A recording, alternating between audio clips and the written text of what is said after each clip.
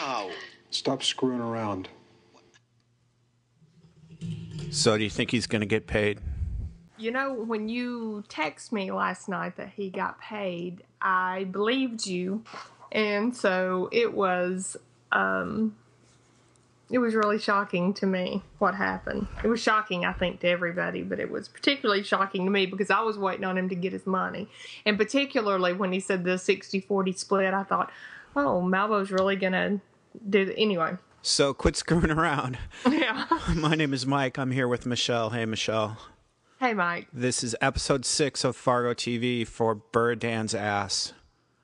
And that, of course, was our friend Dawn getting schooled by Malvo. Definitely schooled. A scene or two in, we didn't start right at the beginning there. But we start at the very beginning by seeing some predators. The first predator is the chef in the Asian restaurant. I've never thought about them as being predators, but yeah. I mean, the fish are in the tank, and they're happy and serene and swimming around, and they even have the little, looks like the things you put in the bottom of fish tanks to make the fish happy, the little scenery stuff and everything, and then we see one kind of scooped up and bopped in the head. But the fish will have their day. The fish will get revenge. It's kind of an odd bookend of fish in this episode. Yeah. Yes, it is. So we see the Team Fargo, as this mob of guys having their meeting. That was pretty interesting. I was glad that we got to see them. Yeah, and it was an odd lot, wasn't it? I mean, this wasn't just people from Fargo. There were the guy with, did he have a French accent, an Australian accent? I can't remember now, but he definitely wasn't local. Yeah, and it was not French. It was some sort of Australian or New Zealand. I couldn't remember. But, and they're all sitting around and they're talking to this guy who's obviously the head guy about what's going on with Numbers and Wrench in the Sam Hess case. So. Yeah, they had quite an enterprise of crime. They were talking about putting people in a box, probably like a container, putting a bunch of people in a container, and how one of the gangsters fell in love with it's like human trafficking, human slavery, and how one of the gangsters fell in love with one of them, a big Russian girl. These conversations were all background in this meeting at this Asian diner. But I don't know if you caught any of that. But one was like human trafficking, and the other was 900 credit cards and how much yield they would produce from, probably stealing credit card numbers from people. And so they were in a whole bunch of different criminal enterprises. Yeah, I actually did not catch that. I didn't hear any of the background stuff, and but even though I couldn't hear specifics of it, I think that even the general population could get that this is definitely a big thing. This isn't any fly-by-night little nothing, and the people are pretty serious in what they're doing. Right, and they're not just illegally trucking stuff around. They're in pretty dark stuff, the human trafficking and probably prostitution and obviously murder. As this head guy gives the final verdict on what has to happen to Hess's assaulters. Yeah, he doesn't just want them handled. He wants them dead. I thought it was pretty interesting too when the ledger reading guy gave the report that Numbers and Wrench were deployed. That got like grave respect out of everybody. Everybody just kind of shut up and like looked odd that, oh no, Numbers and Wrench are involved. Oh, really? I got the silence at the table because everything suddenly went silent. I thought it was just when the main guy was speaking. I didn't necessarily take it as a specific toward Numbers and Wrench, but maybe you're right. Maybe they're viewed as some top guys, maybe some real serious guys in the business. I don't know. Yeah, just the final solution, like the final. So then we get to see Chump's dream. Chump's dream kind of goes down the drain. But he's kind of rehearsing his dream in the closet before Malvo shows up. Yeah, with a box of Ritz crackers and some salad dressing he's got opened up. Yeah. That's pretty bad. Turkish Delight. Yeah, I'm sure you Googled it. What did you think of Turkish Delight? Turkish Delight was in some kids show. What was it? A C.S. Lewis, Lion, Witch, and the Wardrobe, maybe, or something. I don't remember. It was one of them. That may not be it, but I think it was. And so we had looked it up a long time ago, years ago, because the kids were interested in it. And so I knew what Turkish Delight was. The kind of jelly candy that is coated in either a sugar or sometimes they even, I think they said, coat it in arrowroot powder or something. Yeah, the closest thing we have ever probably seen here in the U.S. is, remember Chuckles, the candy Chuckles? They came in a little strip, like a white cardboard thing with clear plastic, and they were different colors. And that's that's ringing a bell. That's what I think that's pretty close to what they're talking about. Kind of a gel candy with sugar or something sweet on top.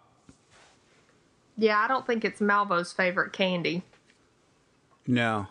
And do you think that's what Chump even meant? He was just thinking Turkish Delight, like Turkish bath.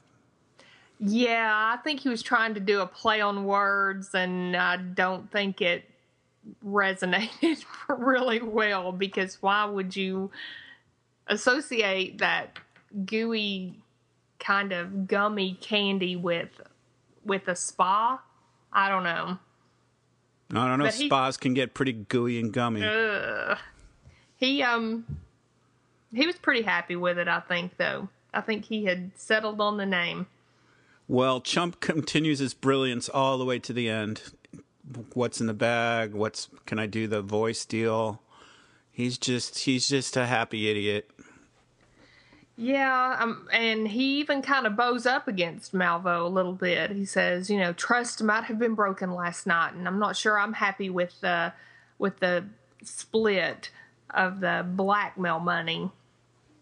So yeah, I would suggest to Chump, how about 0-100? You just let me the fuck go and leave me alone.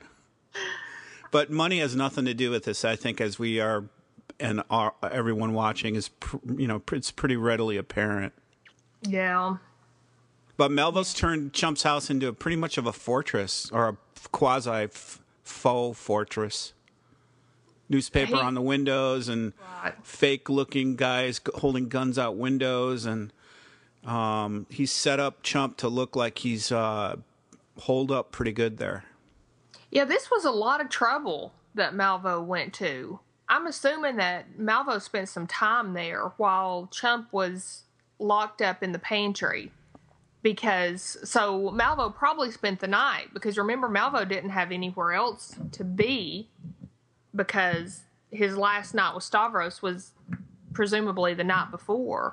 And so I'm thinking he probably spent the night in Chump's house and just really set this thing up. The thing that's curious to me is, I don't know why he wouldn't have had Chump doing part of it as well, unless he just didn't feel like explaining himself or something, because Chump certainly asked plenty of questions. Yeah, Chump would have slowed him down more than helped him. Like, why are we putting newspaper up on my windows? He wouldn't have been very helpful. Right. And he was, his game was up, so there wasn't really any need to convince him of anything. Well, that's true. And I don't think Malvo knew the ending. We didn't, and Chump didn't, but Malvo did. So you're right. Yeah. Yeah, Malvo knows all. So we see Stavros kind of flashing back to the early days of finding the money and his life and clocks ticking and all this stuff. And then we see the call that he gets from Chump through the voice dealio. Right. Yeah, through the voice changer that he's just gotten smacked for playing with. So yeah, and he reads him a pretty cool little piece.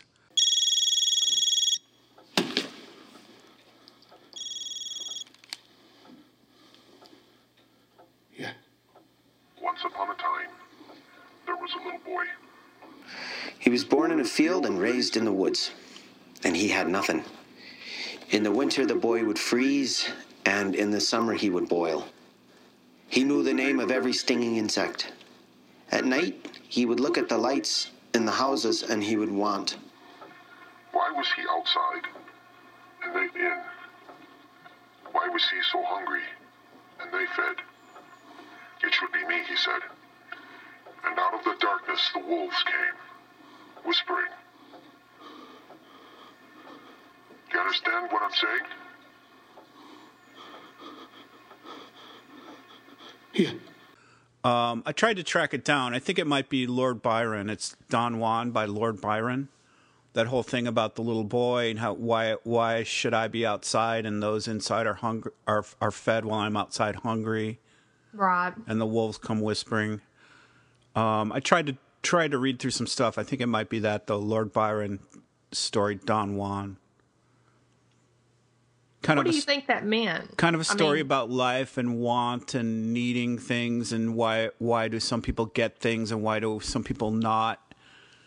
And it's just, again, very philosophical piece there that they insert along with all the other philosophies that they try to, put out to us. Well, yeah, and that combined with the setting that it's in, with Chump reading this to Stavros, we know Malvo doesn't. He's not a talker.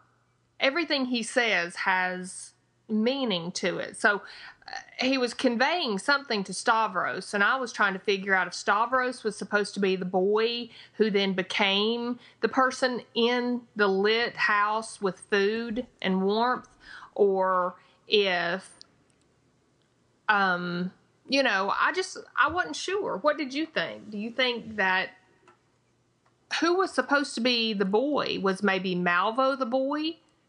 Because then he talks about the wolves coming, and we know that Malvo kind of refers to himself in a wolf context. I just wasn't sure about that. There was a couple things in this that I really, I wasn't sure. And most of the things Malvo does is blatant. It's really in your face. You can really get his meaning behind what he's doing. And this was one that I thought was a little more up in the air. I see my take on it. I see Malvo turning Stavros against his faith. Like he prays for salvation. He finds the money, but the money brings him nothing but unhappiness. Ultimately, he gives the money back. He thinks he's resolved it with his God, and then he finds that it hasn't. And so Malvo is making Stavros doubt his faith, which I think, we've said this a million times, but that's what a devil or a demon or a negative force would do is, that's the worst thing they could do. Even worse than killing you would be to doubt your faith in God or some higher being that you have belief in and ruin that for you and make you feel like there is no higher, better thing than our life here on earth. Anyway, that's my take on what Malvo's up to. The thing about it is that we can see the stuff that Stavros is doing that Malvo doesn't get to see. It's like we've talked about before. We have an insight maybe, or inside look at these characters, and that the other characters don't have yet. So we see Stavros going through all this. Malvo sees a little of it, and of course he's set it up, but he doesn't get to see all the reactions that Stavros has. And so I don't know. I don't think he needs to see it to know it, though. You might be right. He didn't need to see the two kids, at the Hess house fighting. He set them in motion, and, he didn't need to see the kid peeing in the tank get bitched at by his mom. Whatever. He sets all this chaos in motion. He doesn't need to see it. He just needs to, he knows that it's happening. Well, then he tells them a time and a place to bring the money, and Stavros jumps up as if to comply. And then I thought it was funny because Malvo asked if Stavros sounds like he's going to pay, and Chump says, I don't know what that sounds like.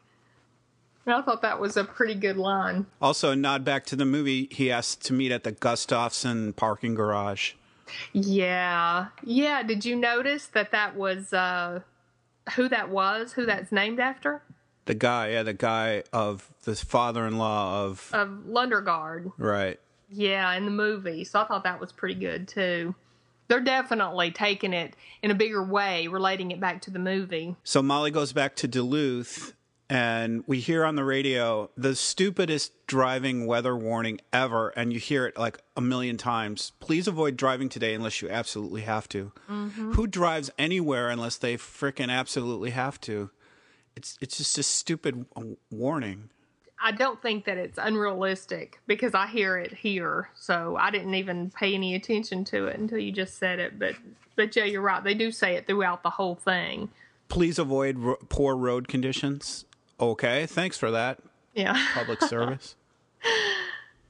So Molly goes to Gus's house, and and Gus says that he sent Greta away somewhere because he's afraid.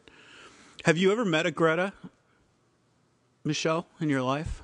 A real Greta? You mean the name Greta? Yeah, a person named Greta. Don't think so. I met one yesterday, of all coincidences. Yeah. Did you really? Yeah, she's a lawyer, a copyright lawyer for one of the courses I'm writing from LegalZoom. It was really weird. I love that name. Had you ever met one before? I can't think of one I've met before. Yeah, I can't either. It's a cool name. I like it too. I do too. The Grimley, not so much. But the Greta, I love. It's a good alliteration, though. Greta Grimley. It really is, yeah. But it's a pretty good symbol in this show that Gus is so afraid of that conversation that he, with his neighbor, and his neighbor scaring that guy off, I guess, that he sent Greta away just to protect her. Yeah, I think it shows that he's taking it seriously.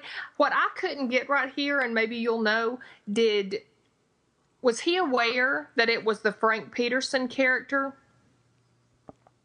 the Malvo character, that did that? Because you would think if the rabbi neighbor, the Jewish neighbor, had told him about the guy, that Gus would have pulled out a picture and said, was it him? But they didn't really go into that so much. So I'm not sure if Gus knows that it was Frank Peterson / Malvo, or if he... I don't think he does, because he just calls him this fella. Yeah, but... Yeah... And the guy... I don't know. I kind of went back and forth with it because he did bring him up in that conversation. But, of course, they're talking about why Molly's there and all that kind of stuff as well.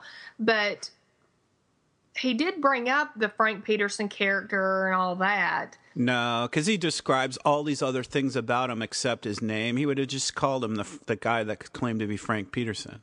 Okay. He's the guy that had a scanner. You know, he looked suspicious.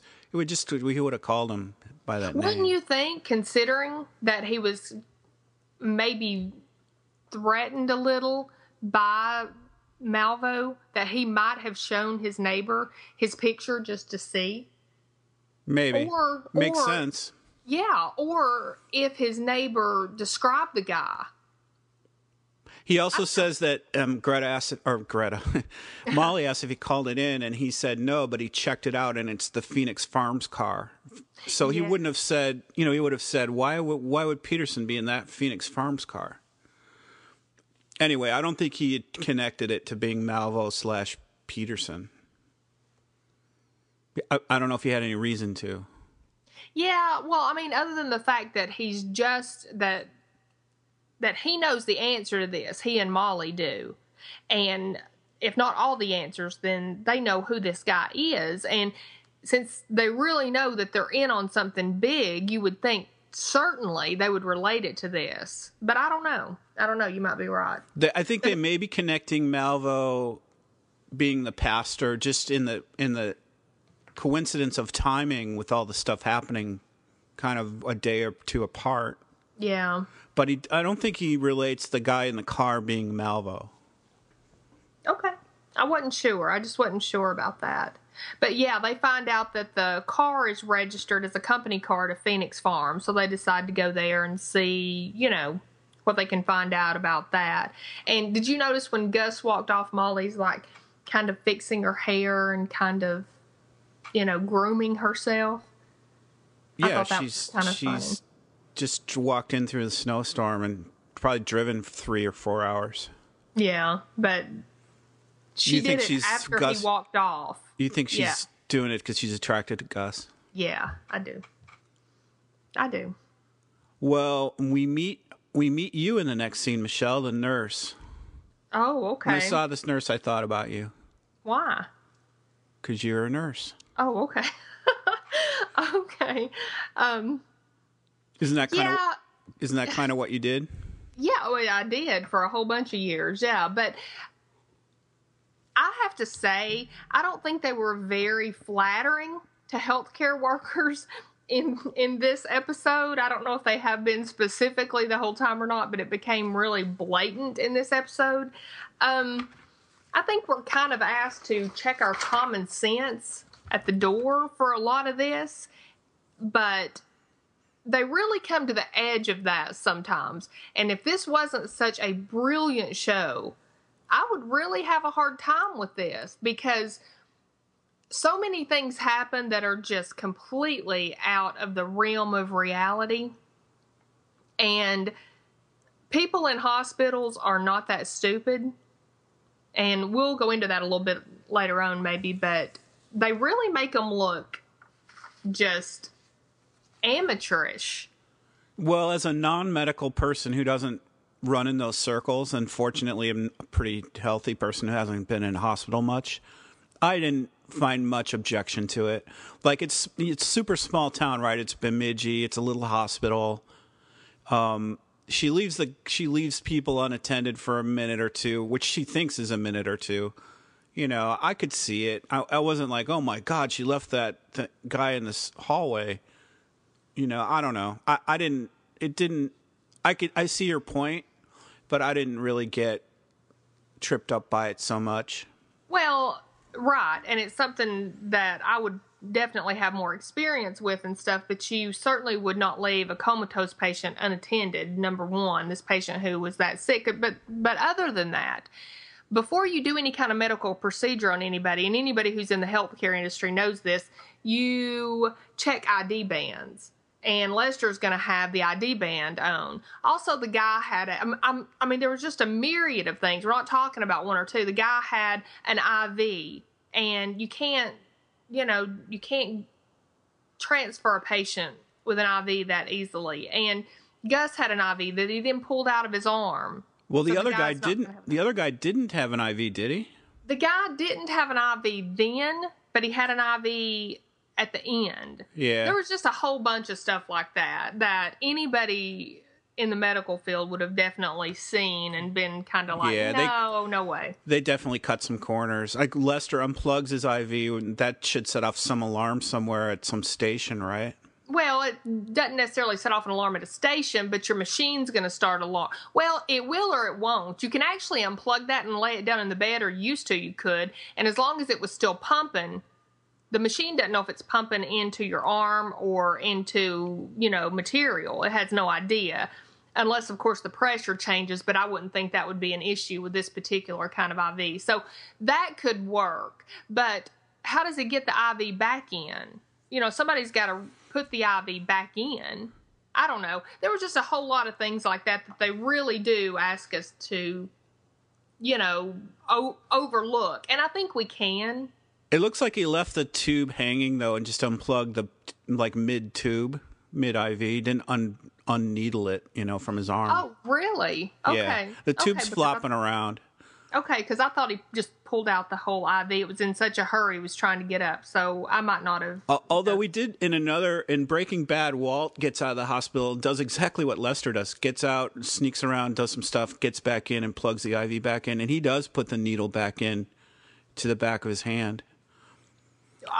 Okay. I don't specifically remember that, or I would have complained about that too, because there's not a needle. A needle's not left in your body. It's just a catheter. And the catheter that's left in there is so flimsy and everything. There's not a needle left. So there's no way to reinsert that once it's pulled out. Yeah. And most people don't even know that. I think they get away with that because of what you just said. Most people aren't medical professionals and don't know that. And they just think, oh, that's a needle. You stick a needle. Right. But they come up with another really great name. Mr. Creech is the poor co-roommate of Lester, Mr. Creech, with burns or something all over his face.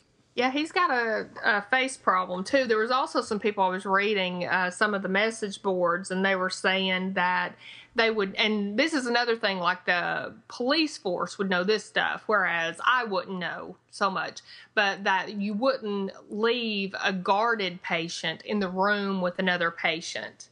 And not be in, or even have another patient in there, probably.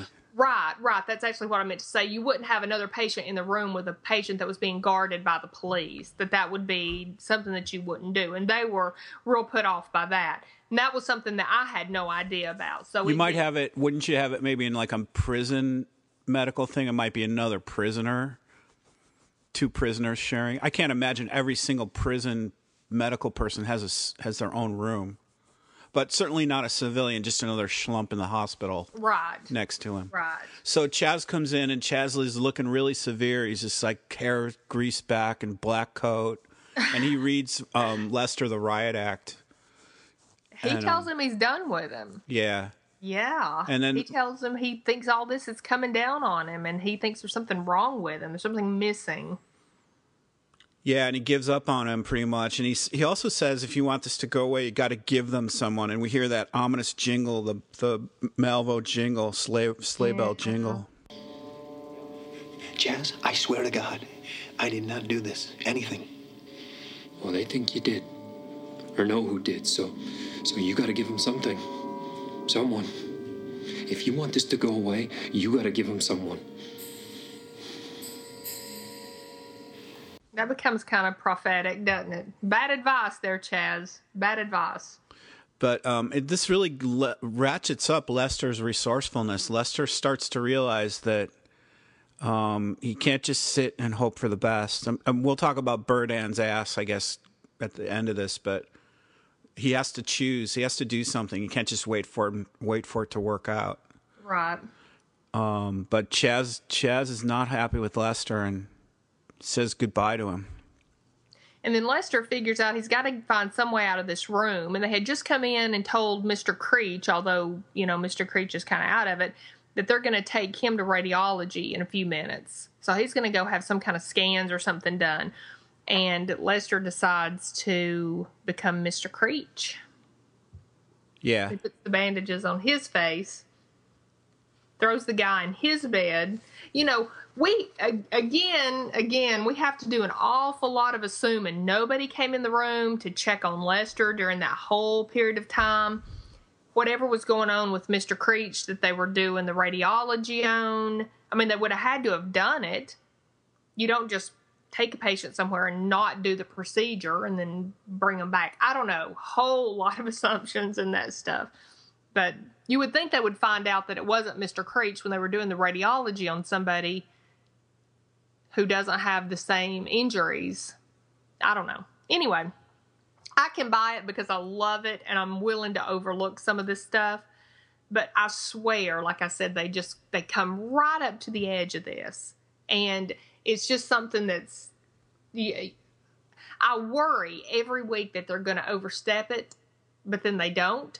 And they just give me back so much for my willingness to accept this, which makes me love them even more. Even with playing fast and loose with like hospital medical rules, Lester's pretty smart. Like he doesn't leave the cart just in the hallway; he moves it into the radiation wing so that if that nurse came in and saw the cart or the bed, in the wing, she might think, "Oh, he's in there getting the radiation, whatever."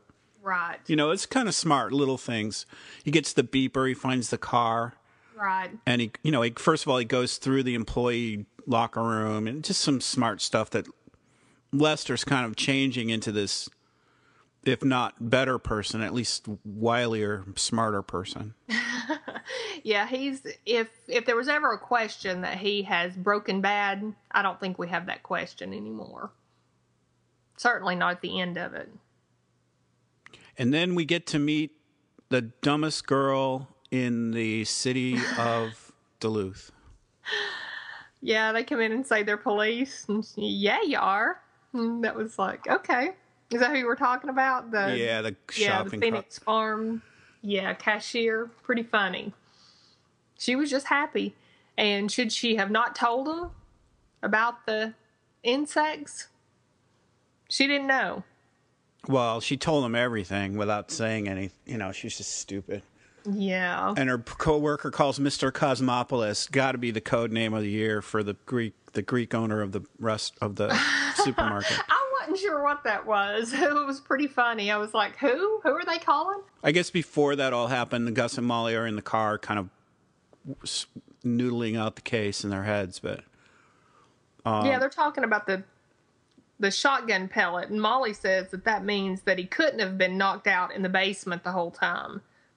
So they're finding out, Molly is certainly piece by piece, Lester's whole story is just falling apart. Because remember, Lester made it look like he was knocked out in the basement the whole time with Pearl. yeah. But, you know, if Lester gets away with what he just did in this episode, he really covers up some pretty good tracks here. He does, but I don't see how he can get by with that one, because he would have had to have been upstairs when Vern got shot. There's no other way around it. They pulled a shotgun pellet out of his hand. Yeah, maybe the killer / unknown person throws Lester down the stairs or something. Right. I don't know. Yeah. So then we see, there's that awkward silence after they call for the grocery store owner. Yeah, the Coen Brothers silence. That was awesome. It was great. It was like the awkward and long, and then Molly's like, well, okay then, just have him call me, and she tells him what it's in reference to, which I thought was funny, and I'm not sure they would have done that, but I didn't hear anybody else question it, so maybe it was just my own paranoia. But I wouldn't think she would say, tell him that we were here in reference to one of his cars being used in some situation or something. I don't know. I just thought that was kind of weird. But anyway, they decide to leave for another cup of coffee. Then we see Stavros in the parking garage. And he's going up to the top, and it looks really, really like the movie parking garage. Smaller. It's a lot smaller. But yeah, snow and right, kind of wintry. Yeah, if you ever need to do a money exchange, Michelle, do not do it on the top floor of a Midwest parking garage. Okay, let me write that down. Do not. Okay, got it. You'll get shot in the mouth or something bad will happen. Yeah, it's absolutely nothing good. Did you notice that when he was sitting there and he's waiting and he starts doing his little flashback scene, it's in reverse this time. What they're showing, remember before when he was sitting there when Chump called him, he's thinking about finding the money, and when they're flashing back in this scene when he's sitting up there, he's moving in reverse and he's covering up the money. Well, that's what he's thinking about doing, is putting it back. So yeah, that was pretty. I really liked the way that they handled that. Yeah, and then we get to see Semenko in his glorious underwear in the snow. That was sweet. That was something. There's no better feeling than waking up on a cold morning, going out in your long johns in the snow. I'm serious, man. I've done it in like Lake Tahoe, going skiing and stuff. You walk out, you're like, oh yeah, it's good to be alive. It's all fresh and clean, and you don't give a damn about anything. You're just there in your long underwear. Okay, I'm going to assume you're playing. No, I'm serious. So you've walked outside in a he's out in the cabin. He's not, he's not in downtown Minneapolis streets. He's in the cabin in the woods. I would still think he'd be cold, but what do I know? He's got his coffee. Yeah, he does. He's definitely set up. But Semenko will not say love, the word love. No, he's not. Well, and he's not certainly going to tell Dimitri that Stavros loves him. He's like, nah, not going to do that. Semenko, who does everything and more that Stavros even mentions, he goes out of his way, and that was his line in the sand. He's not going to do it. Semenko doesn't express emotion. Unless it's anger. So then we see another callback to the movie when Stavros doesn't want to pay the $2 for parking for 5 minutes. Why? Why would he not just pay the $2 and not call this attention to himself? I understand why in the movie, when the guy's chin was falling off, when Buscemi's chin was falling off, why he wouldn't want to stop and try to, get out the money. But I didn't understand, other than just the nod to the movie. It's still the same. It's like Buscemi should have paid it too. By the way, it was more when Buscemi was in the movie than it is now. I saw that. Right. That's pretty good. In 2006, well, we're right before the recession, so maybe. But Buscemi could have avoided a lot of hassle just by paying the $3 or whatever dollars it was. He had to kill the guy. He had to screw around with the guy. He had to break through the gate. Right. Just pay the damn money. That's what made it funny. Is like, just pay it. You got $1 million in your suitcase. Oh, I know. Part with two. I know. But he is not going to pay. He tells him he has to open the gate. Just open the gate. The Lord demands it. That's what he said. And the guy's like, well, okay then. And he opens the gate. Yeah. So then we see more Gus and Molly. And Gus is mainly bothered by two-faced people more than anything else. Yeah, Molly says, so the violence and the murders aren't what gets you. It's the fact that someone lies and, And that it's hard to live in this world, and Gus says you wouldn't imagine how hard it is. That was kind of a weird thing. Gus being like overly intellectual there. Gus is appearing to be somewhat stupid to me, like more than just a little stupid, like pretty stupid.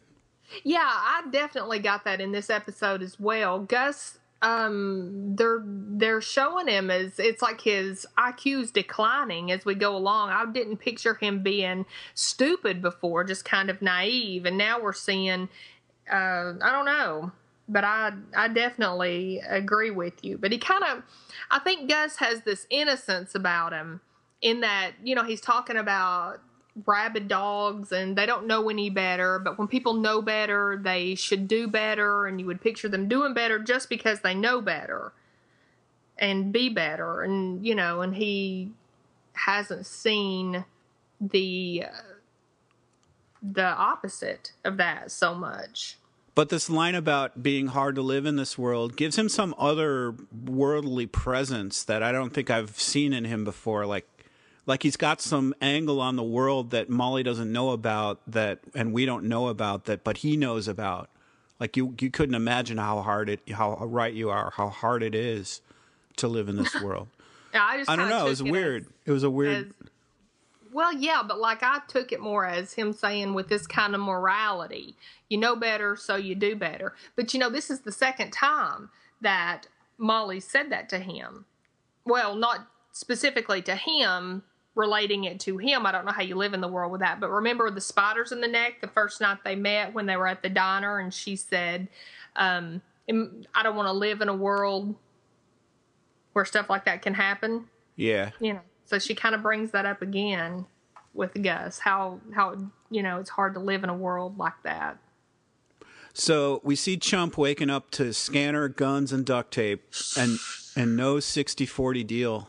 Yeah, Malvo says he's thought about it, and that just doesn't work for him. And Malvo backlights him. That was harsh. That was really bad. That was cold, and that took us into an area of darkness I don't think we've seen on the show before, maybe. Yeah, it was dark because it was so premeditated. Yeah. I mean, down to every step. Down to shooting out the windows and listening on the police scanner, making sure everything's going as planned before he leaves the house. It was all for the sake of just a distraction.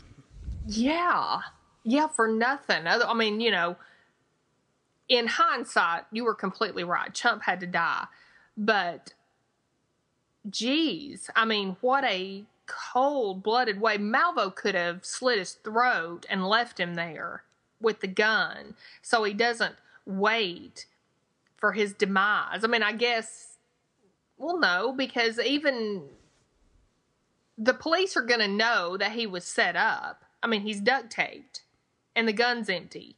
Yeah, he's obviously set up, but the police won't know that for another 20 or 30 minutes.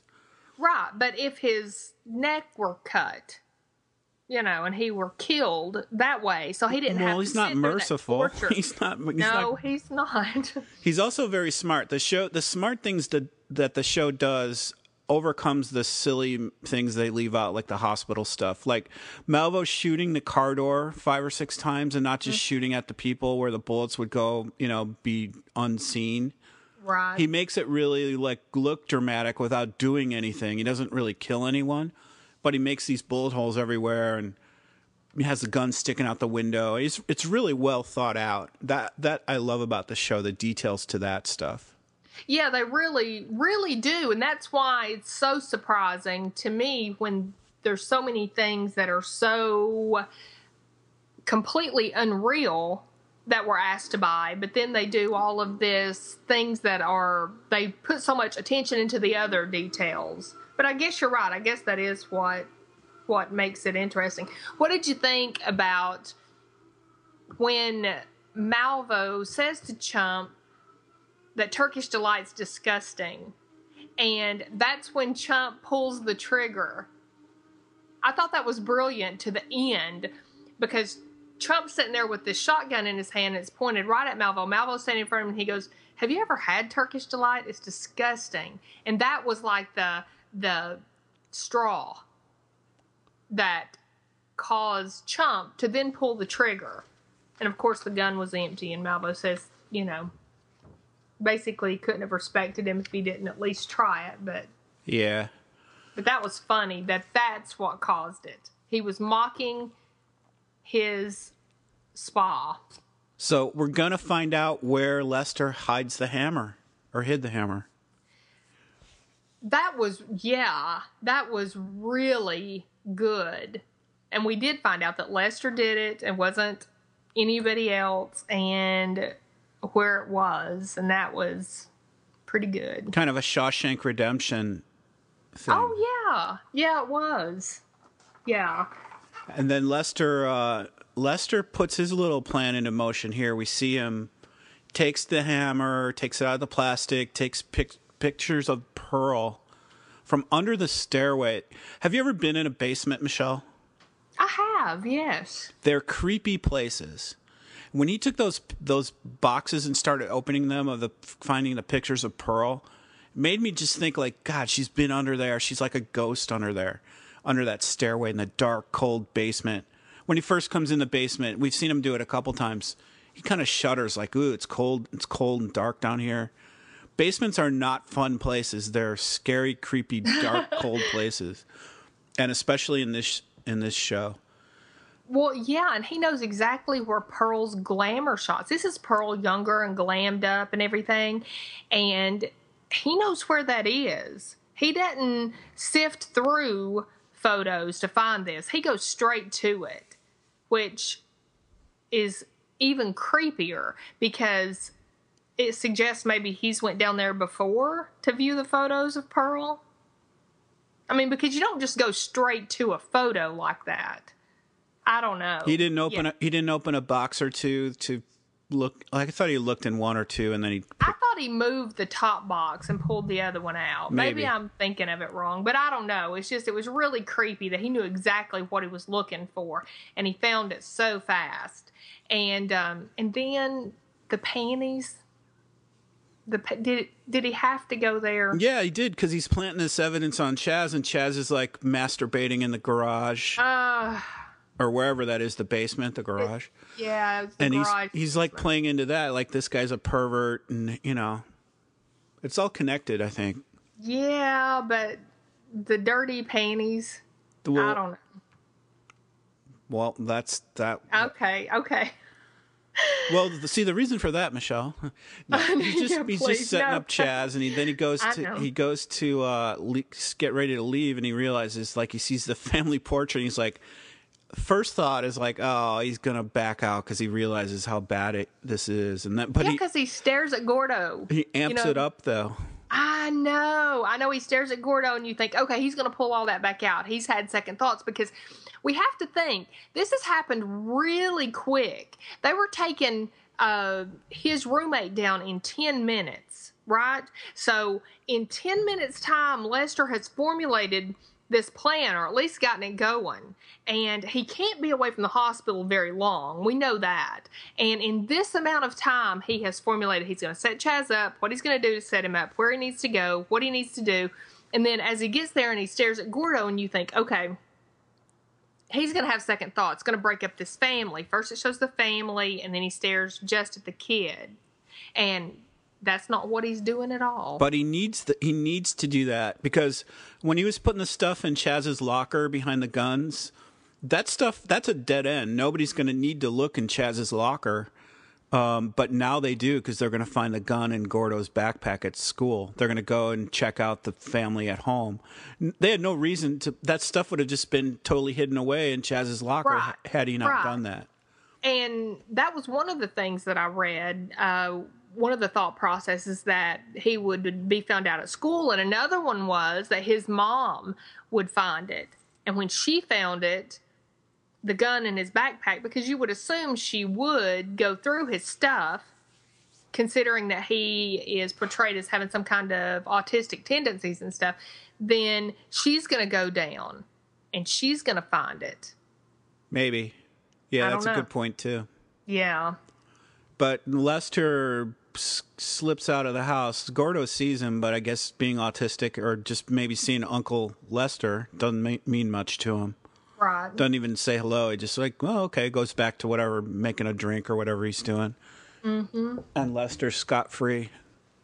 Yep. He makes it back to the hospital. So we see Gus and Molly talking about the fable about the guy giving everything away. And Molly's trying to noodle it out and figure out what does that mean? Why didn't he just volunteer? Yeah. Yeah. And then Gus says he never wanted to be a cop, but he wanted to be a mailman. Gus has pretty much backed his way through his life, don't you think? Yeah, that was really sad. It was almost like he was just kind of, he fell into this position that he never wanted. Did you hear his reasons? Because he liked the sense of community, and he wanted to bring people their checks and their Christmas gifts. He has this very innocent way of looking at stuff. I mean, mailmen also bring bills and foreclosure notices and, bad things. But that's not how he's viewing what he would be doing. But they don't bring bags with people's heads in it. No, they don't usually bring stuff like that. So he's the opposite of this total go-getter crime guy who'll do anything for money, and Gus just wants to be happy and left alone, and kind of not make decisions and not be on the spot, and he's being forced out of that pretty quickly. Yeah.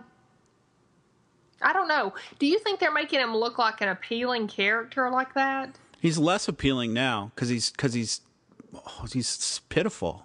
Yeah, that's what I'm thinking too. I mean, even before the ending part of it, he's showing himself.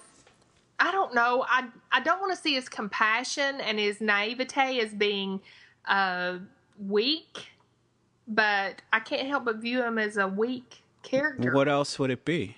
I don't know. It's totally weak. So we go back and we see Chump's Armageddon. Yeah. Kind of a one-way Armageddon all coming in. That was sad. I would have been working on that mouth duct tape. Well, he did finally get it loose at the very last minute, but yeah, just as the tear gas is coming through the window and they're breaking in, he's trying to yell at him and tell him. The tripwire was the kicker. Remember? Because literally, good pun.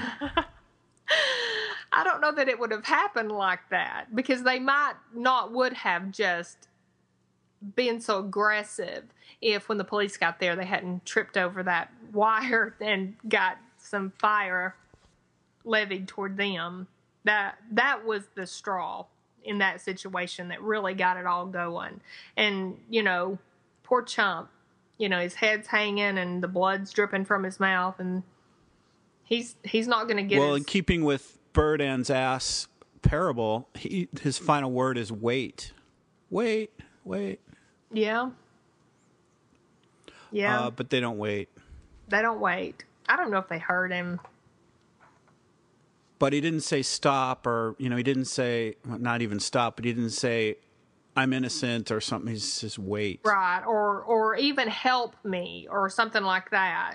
If he had yelled something like maybe there was a hostage in the house or something, because they're not even looking at it like that. And I would think maybe they would in that situation, but he didn't. Of course, I'm not sure. My mind would be thinking, what's the best word I can say as they're firing these huge weapons? Yeah, help or something. Not wait. We see Numbers and Wrench surround Malvo with two different cars, and they in the snow. The snowstorm's getting worse and worse, by the way.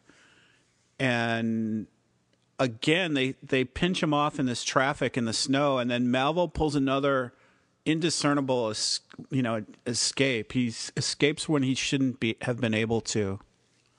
Yeah, he definitely uses the cover of the whiteout to his advantage, where it seems like it's a disadvantage to other people, to everybody else, but he's able to take this and use it to his advantage. It goes back to that. It's one level higher than that. Like, he's gone when he shouldn't have been gone, like in the basement.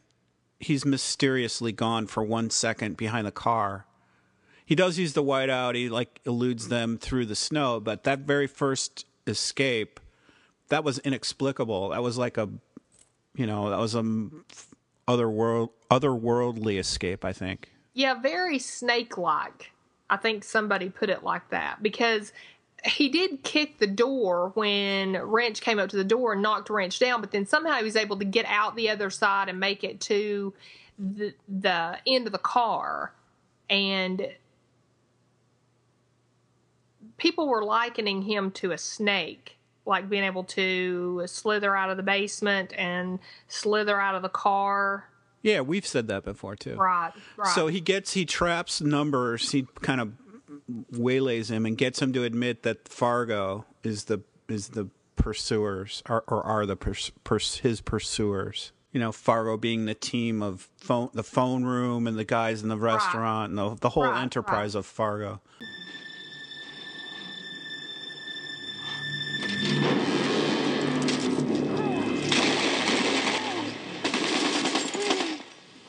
No, wait, we should wait for... Who? More waiting. He says, who? Who? Oh, okay, good. Yeah, I did not get that. Yeah, he says, Fargo, it was Fargo. But that was interesting, too. Gus saying, wait, we should wait. Like, Chump said wait. Buridan's ass is kind of the wait between two decisions. Anyway, so that's the end of Numbers. Yeah, and did you notice that when the police officer runs into, because at this point Gus and Molly are already out there, they went out, but the police officer had run into the diner that they were in having this cup of coffee, and he says that basically there's World War III out there, and they're shooting up and down the block, and Molly turns around and says, call 911. I was watching this with my younger daughter, and she got this really strange look on her face, and she goes, Aren't they 911? Yeah, more 911 though. They do need backup. There's all kinds of people. Right, but you would think if they called on the police scanners or on their police communication devices that would get help there quicker. The guy who just ran in to tell them that maybe has a radio in the car or something. Yeah, that is a good point. I thought it was so funny for her to call 911. That's interesting though. It's kind of like the police even need help. Like, this is over their heads. They're in over their heads, Way over, yeah. And then Lauren does kind of walk through the snow into like a ghost. He just disappears, and then we see these gunshots. Or mainly here, we see a couple flashes, but Gus panics and just shoots at the sound of the gunshots. Yeah, he says halt, and, we're not getting any halts. Do you think Gus is the one that shot her? I don't know. What do you think? I don't know. I mean, there's a lot of different theories going around that maybe she was already shot and was just doing the stumble toward Gus at that point, and that's why she didn't identify herself, or I don't know. There's some clues and non-clues. Like, there's no blood, which is a good thing, but the signs and the clues from the scene and the way it's set up all point to Molly being dead, because it's like really, really sad music. Like, if she popped up and go, "Ooh, that was a close one," that would have been kind of hokey, right? She was like out. She's either knocked out or she's dead. You know, I read some of the message boards too, like getting hit in the chest in a bulletproof vest might knock the wind out of you and knock you out. But why would she have had on a bulletproof vest to go down there and check Lester's car? That wouldn't be realistic to me. Right.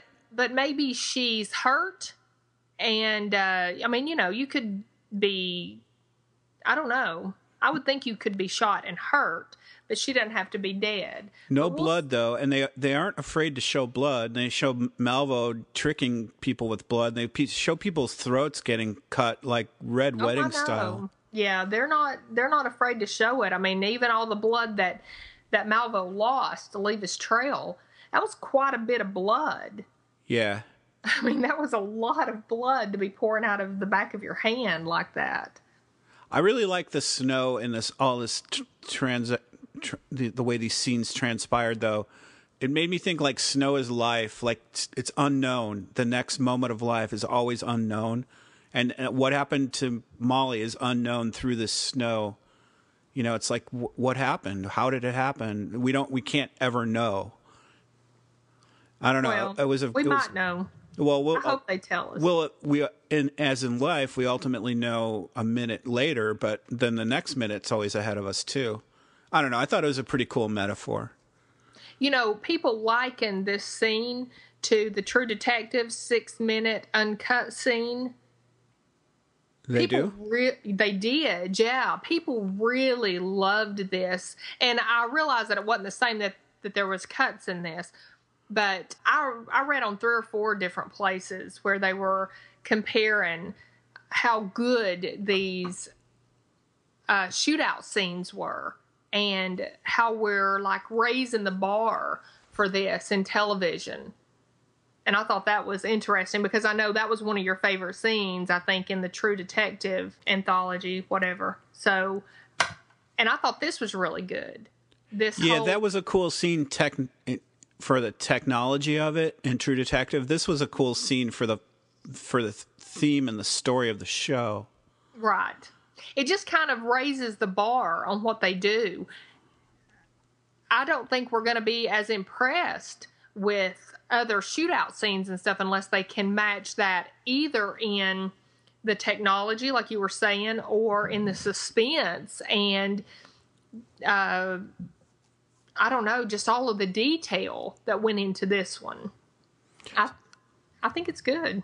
The snow is really bad for Semenko finally gets his clothes on. First of all, he's driving Dmitri through this bad snow too. And we see them, and then we see Stavros driving also in the bad snow. Stavros appeases the gods, though, we think, by putting the money back. Or at least he might think that. I think it was great in that we can have another Fargo, maybe. Remember we talked about that? How this money can go on to be the central theme of the destruction in other people's lives if they choose to do that and move forward with that, which that's perfect. He put it back exactly where he got it. He took the ice scraper, and I don't think he would have had the original ice scraper. Remember, it's sealed, so I'm not sure if that was just an ice scraper out of his car or if we're supposed to think that he took the ice scraper, because remember, he was going to pay the money, so he wouldn't have taken the ice scraper with him. He wouldn't have broken the glass or opened up his frame. Yeah, but every car in Minnesota is going to have an ice scraper. Right, but it did look the same. So I thought they're all close. I mean, it's the universal symbol. I mean, it is. There's no like super duper ice scraper and then a cheap ice scraper. An ice scraper is an ice scraper. And they are usually red like that. You know, it's a perfect symbol. Okay. I mean, I didn't know, but I thought that was interesting that he had it with him and he marks the spot again, and I think that's great. I think in his mind, he's trying to make up for the bad he's done. He's trying to make amends. And, Maybe he's also, I think, trying to escape the wrath of God. Like, please give me forgiveness forgive me for all the things that I said I was going to do and didn't do, and let me undo this wrath, this plague, this series of plagues you're sending it down upon me. but I kind of wonder what he's got to think about all that, because he still hasn't paid the ransom, and whoever's blackmailing him is still going to be coming after him in this situation. I don't think he's as concerned about that as he is about feeling like he's being punished by God, but he's still going to have that. Yeah, but God is his main worry right now. Like he offended God somehow, and he's got to right that before anything else. Right. But you're right. He does change his plan. He was going to give that money off to the kidnapper or to the ransom, whatever. Yeah, to the blackmailer, and then he just decides he's not going to do it, and that's not going to just go away. He didn't have that enlightenment on the road, though. He kind of had it at the top of the garage, right? That's right. That's exactly when he had it, when he was seeing the stuff in reverse. And then he said he knew what he had to do. Yeah. He said it was like a sign from God that that's what he had to do.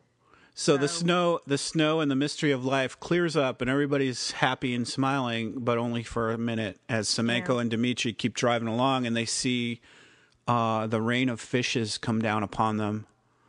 And that causes their car to crash. And Semenko's thrown out of the car and looks like he's killed, and Dimitri's rolled over in the car and looks like he's killed. And that, I think, completes the plagues. That's the 10th plague, is the death of the first son. But we see Stavros come up upon that and finds his son dead. Yeah, this is another one that they've... This is the coincidence to end all coincidences, unless they show us something different. I really hope they make this believable. This is going to be the cross of the line to me, I'm afraid, if they don't. Fish don't rain out of the sky in a situation like this, certainly. And we're given no indication of where this came from. Right? Well, we don't have the reason or the way the effect was pulled off by Malvo or by nature. No, so we don't know yet. Yeah, and I mean, how could Malvo pull that off? As a matter of fact, Malvo couldn't pull that off, not at the moment, because we're seeing this in real time, kind of, and Malvo is just escaped Numbers and maybe Ranch, we don't know, but he's handling that. He's busy slitting Numbers' throat. And around that same time is where the fish are falling on Semenko's car. And they've got to explain this one, because everything else I can buy, everything else I can overlook. And I'm excited to see what they say, what this is from, because there is a phenomenon that after a storm, these animals can be sucked up, or during a storm or whatever, and then small animals can, and then dropped in weird places. Yeah, but fish in a lake in Minnesota in the middle of winter would be frozen. Right. That's it. The lakes are frozen, so people are saying, well, maybe they were in an airplane, but. An airplane? Yeah, that's what I read. That's what one person said. Maybe Malvo had it where they would be dropped out of an airplane, but that would assume that Malvo knew that Semenko was going to be driving Dmitri home at that specific point, and we don't even know that Malvo knows that Dimitri's gone. And so it would just really have to have a lot. We would have to be willing to just bury our heads completely in the sand to think that Malvo could have done that in that situation. And we'd have to almost bury our heads in the sand to think that could be some kind of act of nature. And I'm just not sure how they're going to explain that, and they're going to have to, because the coincidence of it, even in an act of nature, is so great that it would happen at just that moment and kill Dimitri, which completes, like you said, or doesn't complete, but is the last plague of killing the firstborn son. So I'm expecting big things in the explanation of this. Or are you going to write to the Motion Picture Association of America? I might. Protest with the Screenwriters Guild. You never know. It's not nature, though, because it's Malvo's doing. Malvo doesn't, in other situations, hasn't needed to be present for it to happen. No, but we usually see some kind of setup on the stuff he's had a hand in. And I will accept it if we didn't see a setup, as long as it's something even remotely plausible. But they're going to have to make that plausible. This was thousands of huge fish that fall from the sky. We've got to, and they're still alive. I mean, they're not as they're, exploding against the windshield, but some of them on the ground are still flopping around. We've got to get an explanation of that. Do you think we will? Well, I hope you get your answers, Michelle. I would hate to be in the wrath of your unanswered questions. Yeah. Okay. It was kind of cyclical, though. In the beginning, man kills fish. Now fish kills man. Now, right. Back to the hospital, we see poor Creech is like, I guess she finds him finally. And Lester's back, sitting snug as a bug in his little bed there, smirking away. Yeah, and he has the Malvo smirk on his face. The same little one side of his mouth turned up. It's like he almost embodied Malvo or something. It was really creepy. If you notice how Malvo, when he does smile, and it's not really a smile, like you said, a smirk is a better word, it's that same little one side of the mouth. It's like a contemplative one, too. Like, you can tell he's just thinking about all these things he's just done. And Yeah, they're all it comes evil. up really, yeah. It grows on his face. You see it in his eyes, the light in his eyes, where he's proud of himself. He feels accomplished. He's done good. Let's check our death roster. So in this one episode, we see Chump get killed, Numbers get killed, Molly get killed, Semenko get killed, Dimitri gets killed, and some fish get killed. A lot of fish. That's a lot. Of fish. I don't believe Molly's dead, though. You don't want to believe she's dead. I don't want to believe it. No. A lot of people think that now Gus is going to turn, almost like the torch was passed from Vern to Molly. When Vern died, then Molly had to take over the common sense kind of good police work, and that now Gus is going to take that over.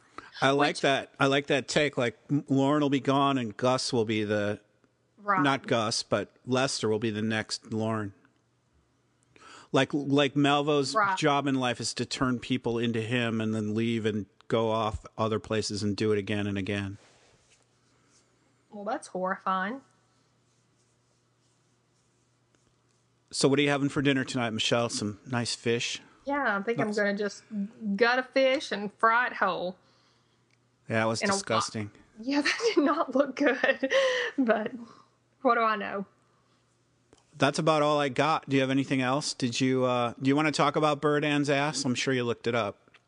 I did look it up. I found a lot of information on that. And again, as with many of the parables, I think it brought up more questions. Well, I think it's supposed to do that. Yeah, but that was interesting, didn't you think? I mean, the whole the paradox of it, and how it's kind of like a question between rationality and free will. And yeah, it's pretty strongly related to Gus. Like, Gus can't decide what to do in life. The only reason he became a cop was the post office was closed that day or something, or was a holiday.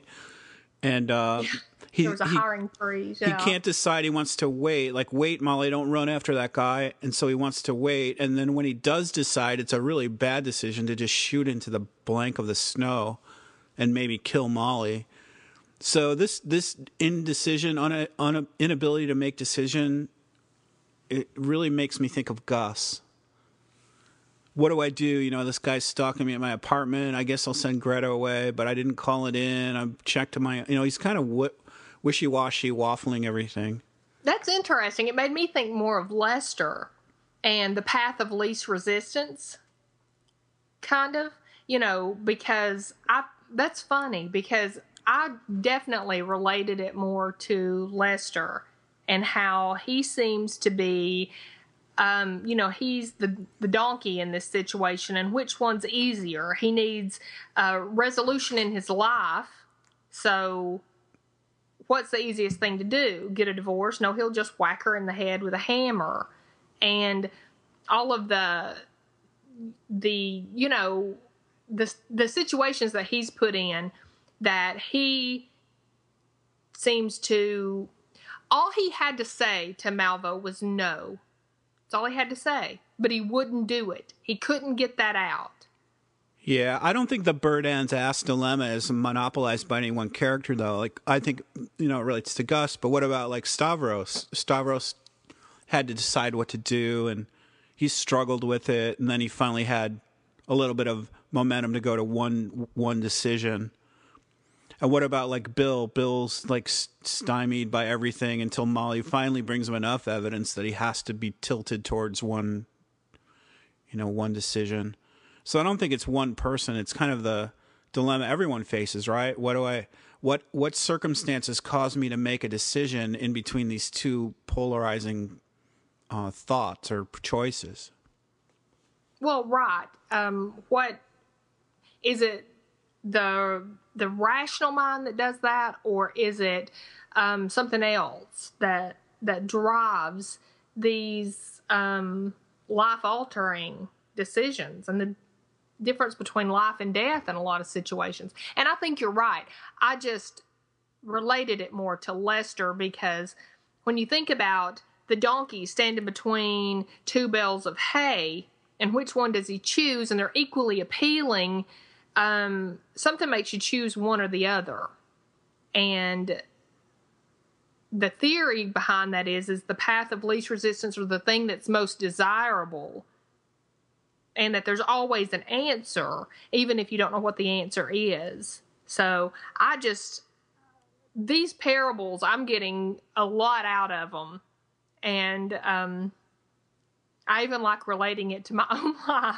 So I really like how they're doing that. And I love reading about it ahead of time and then trying to make the puzzle pieces fit together, which they never do perfectly, I don't think, but they do enough that we can see some comparisons. Well, that's the goal of the show's creators, to get people to think, and instead of just watching for an hour and then turning your TV off and going on your merry way, you're like, people are doing podcasts, people are talking around the water cooler, people are thinking in the quiet of night, like, what does this mean? You know, what does that parable mean to me?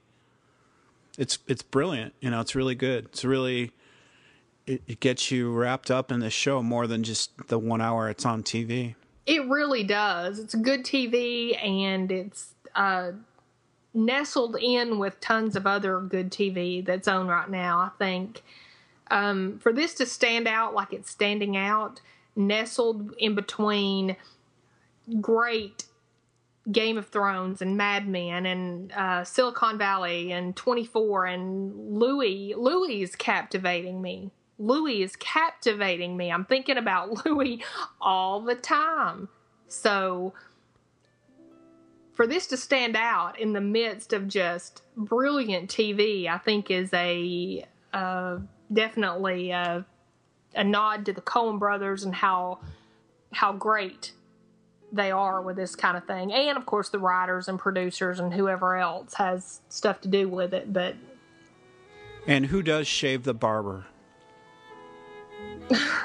That's the next episode. Who shaves the barber? That's a good question. Good question. It was funny last weekend, I had a garage sale, and I was trying to throw away some garbage cans. My brother's like, how the hell are you going to throw away those garbage cans? You're going to put them out? The garbage man's not going to take them. So I had to put garbage cans inside of other garbage You cans. really do. We've done that before. No kidding. So you that was cannot my- throw away a garbage That can was my without a parable. It was like my brother's like, that happened on Seinfeld. Couldn't throw away an old garbage can. sign. Yeah, you can't. They're not going to take a garbage can. That is great. That's funny, Mike. So parables are practical in everyday life. I'm glad you found some practical use for it. So next week we'll watch Who Shaves the Barber, and in the meantime, if you want to write to us, you can write to our Facebook page, Facebook/Fargo TV, or our website, westcoastproject.com. And that's about it, unless you have anything else. That's it for me, Michelle. No, that's it. All right, Good. see you next week. Okay, bye-bye. Bye.